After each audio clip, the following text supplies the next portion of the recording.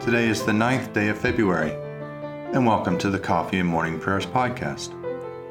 I invite you to pull up a chair, settle down with your favorite cup of coffee or tea, and join me in prayer. Now let us begin our day. Send out your light and your truth, that they may lead me and bring me to your holy hill and to your dwelling. Lord, open our lips, and our mouth shall proclaim your praise. Glory to the Father, and to the Son, and to the Holy Spirit, as it was in the beginning, is now, and will be forever. Amen. Alleluia. Worship the Lord in the beauty of holiness. Come, let us adore him. Come, let us sing to the Lord. Let us shout for joy to the rock of our salvation. Let us come before his presence with thanksgiving and raise a loud shout to him with psalms. For the Lord is a great God, and a great King above all gods. In his hand are the caverns of the earth, and the heights of the hills are his also. The sea is his, for he made it, and his hands have molded the dry land. Come, let us bow down and bend the knee, and kneel before the Lord our Maker. For he is our God, and we are the people of his pasture and the sheep of his hand. Oh, that today you would hearken to his voice. Psalms for the 9th day evening prayer. Psalms 47, 48, 49. Clap your hands, all you peoples. Shout to God with a cry of joy. For the Lord Most High is to be feared. He is the great King over all the earth. He subdues the people under us and the nations under our feet. He chooses our inheritance for us, the pride of Jacob whom he loves. The God has gone up with a shout, the Lord with the sound of the ram's horn.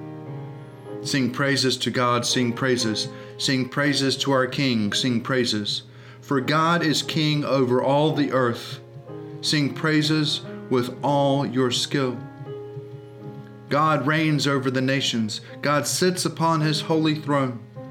The nobles of the peoples are gathered together with the peoples of the God of Abraham.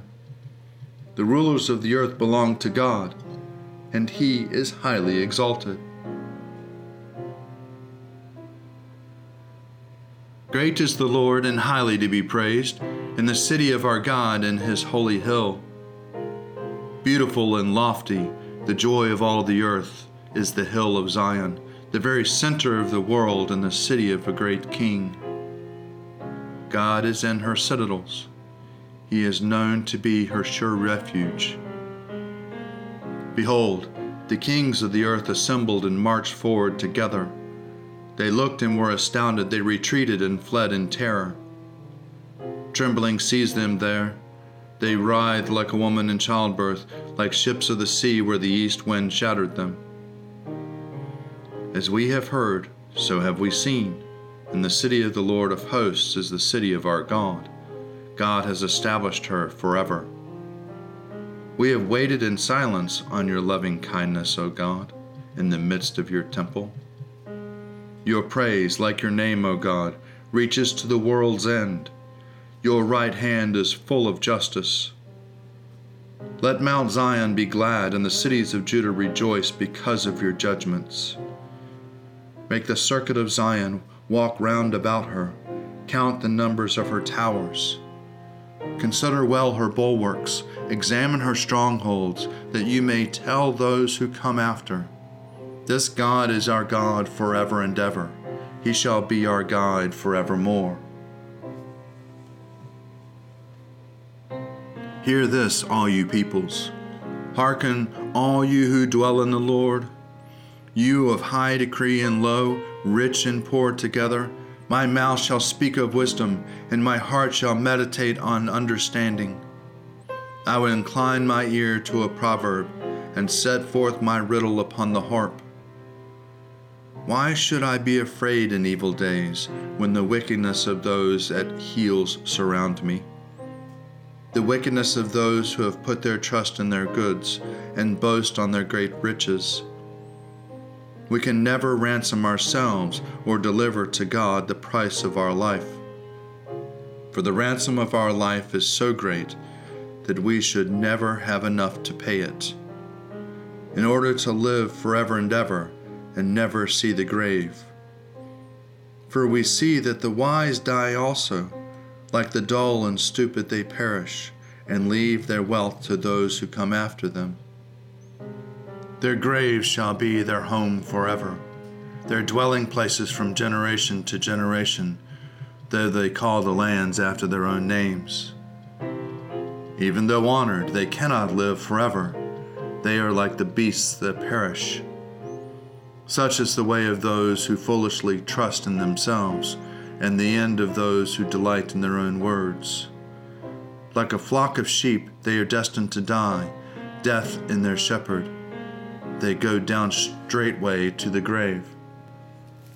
Their form shall waste away, and the land of the dead shall be their home. But God will ransom my life. He will snatch me from the grasp of death. Do not be envious when some become rich, or when the grandeur of their house increases. For they will carry nothing away at their death, nor will their grandeur follow them. Though they thought highly of themselves while they lived, and were praised for their successes, they shall join the company of their forebears who will never see the light again. Those who are honored, but have no understanding, are like the beasts that perish. Glory to the Father, and to the Son, and to the Holy Spirit, as it was in the beginning, is now, and will be forever. Amen.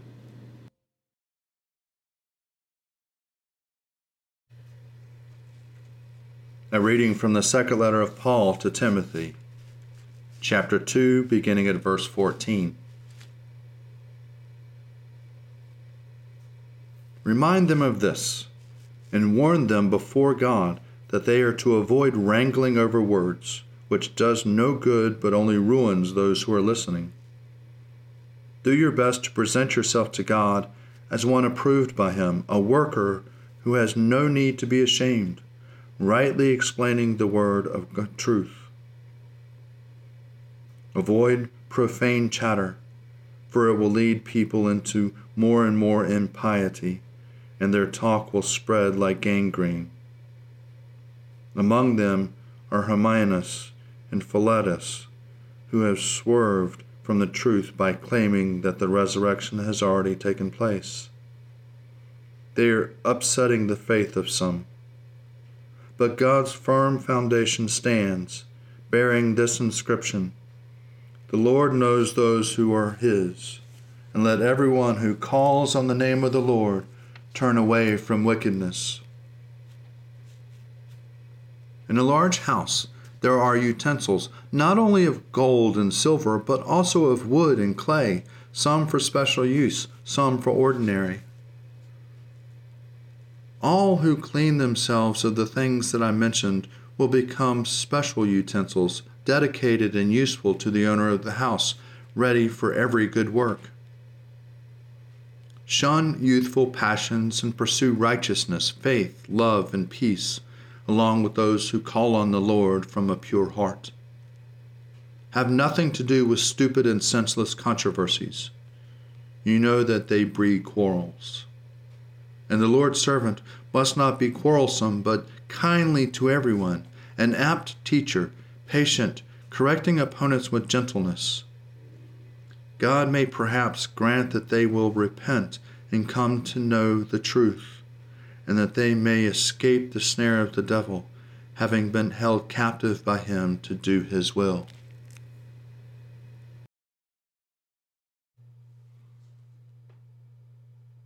Glory to you, Lord God of our fathers. You are worthy of praise. Glory to you. Glory to you for the radiance of your holy name. We will praise you and highly exalt you forever.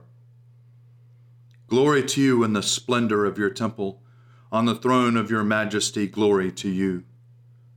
Glory to you seated between the cherubim. We will praise you and highly exalt you forever.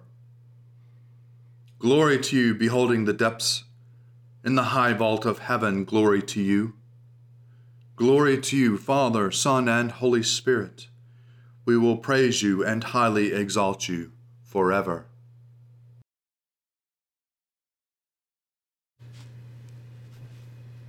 A reading from the Gospel according to Mark, chapter 10, beginning at verse 17. As Jesus was setting out on his journey, a man ran up and knelt before him and asked him, "Good teacher, what must I do to inherit eternal life?" Jesus said to him, "Why do you call me good? No one is good but God alone. You know the commandments. You shall not murder. You shall not commit adultery. You shall not steal. You shall not bear false witness. You shall not defraud. Honor your father and mother." He said to him, "Teacher, I have kept all these since my youth." Jesus, looking at him, loved him and said, "You lack one thing. Go, sell what you own, and give the money to the poor, and you will have treasures in heaven. Then come, follow me." When he heard this, he was shocked and went away grieving, for he had many possessions. Then Jesus looked around and said to his disciples, "How hard it will be for those who have wealth to enter the kingdom of God." And the disciples were perplexed at these words. But Jesus said to them again, "Children, how hard it is to enter the kingdom of God. It is easier for a camel to go through the eye of a needle than for someone who is rich to enter the kingdom of God." They were greatly astounded and said to one another, "Then who can be saved?"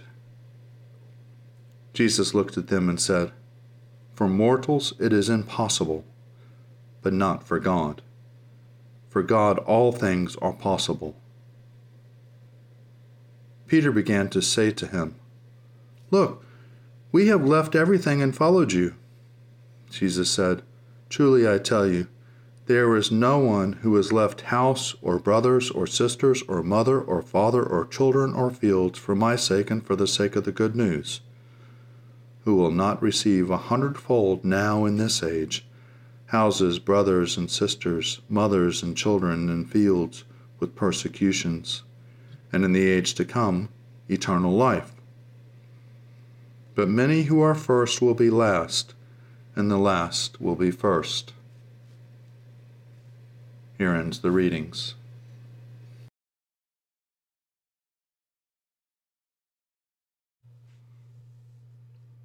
My soul proclaims the greatness of the Lord. My spirit rejoices in God my Savior. For he has looked with favor on his lowly servant. From this day all generations will call me blessed. The Almighty has done great things for me, and holy is his name. He has mercy on those who fear him in every generation. He has shown the strength of his arm. He has scattered the proud in their conceit. He has cast down the mighty from their thrones and has lifted up the lowly. He has filled the hungry with good things, and the rich he has sent away empty. He has come to the help of his servant Israel, for he has remembered his promise of mercy, the promise he made to our fathers, to Abraham and his children forever. Glory to the Father, and to the Son, and to the Holy Spirit, as it was in the beginning, is now, and will be forever. Amen.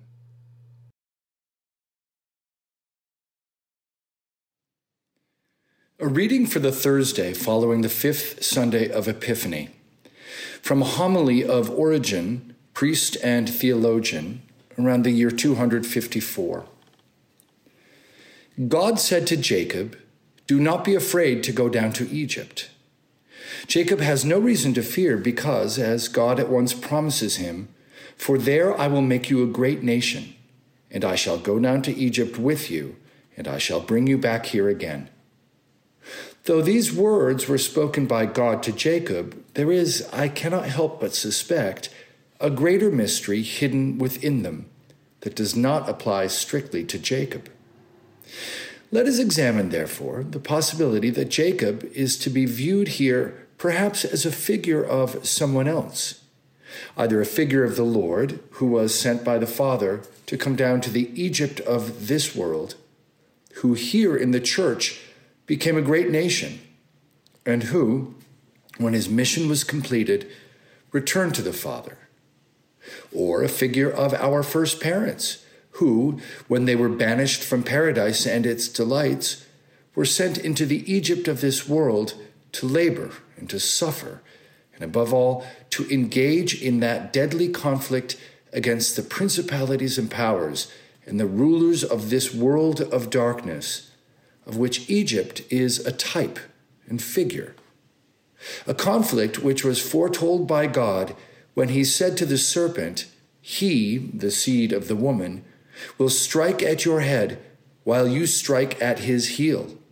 And I will put enmity between you and the woman, and between your offspring and hers." Yet, in this struggle, God did not abandon those engaged in it, but was always with them. He was pleased with Abel and reproached Cain. When Enoch invoked his name, he came to him. He saved Noah from the deluge, bidding him to build the ark of salvation.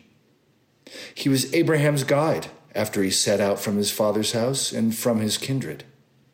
He blessed Isaac and Jacob and led the children of Israel out of Egypt.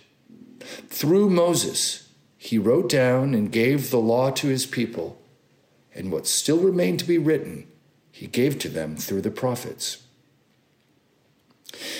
Thus, through all these merciful interventions, he fulfilled his promise to be with them in Egypt. As for the words, "I will bring you back at the end," these, I think, were fulfilled when, in the fullness of time, the only begotten Son of God descended into hell and called Adam, our first parent, out of there and bring him back to God. While he hung on the cross, Christ said to the thief, "This day you will be with me in paradise." These words, however, are to be understood as addressed not merely to the thief, but to all the saints for whom he descended into hell. Understand in this way, rather than as spoken to Jacob alone, the words, "I will bring you back at the end," are seen to be more than truly fulfilled. But for each one of us, also it is decreed that we must go down into Egypt and meet its labors and sufferings and trials. And if we merit the presence of God with us and his assistance, God will make of us a great nation. That is, our virtues shall be many, and our holiness great. Since this is the way that the saints are said to multiply and grow. The words, "I will bring you back at the end," will also be fulfilled in us, when namely we, having accomplished all that was required of us, have attained to perfection in virtue. Here ends the reading.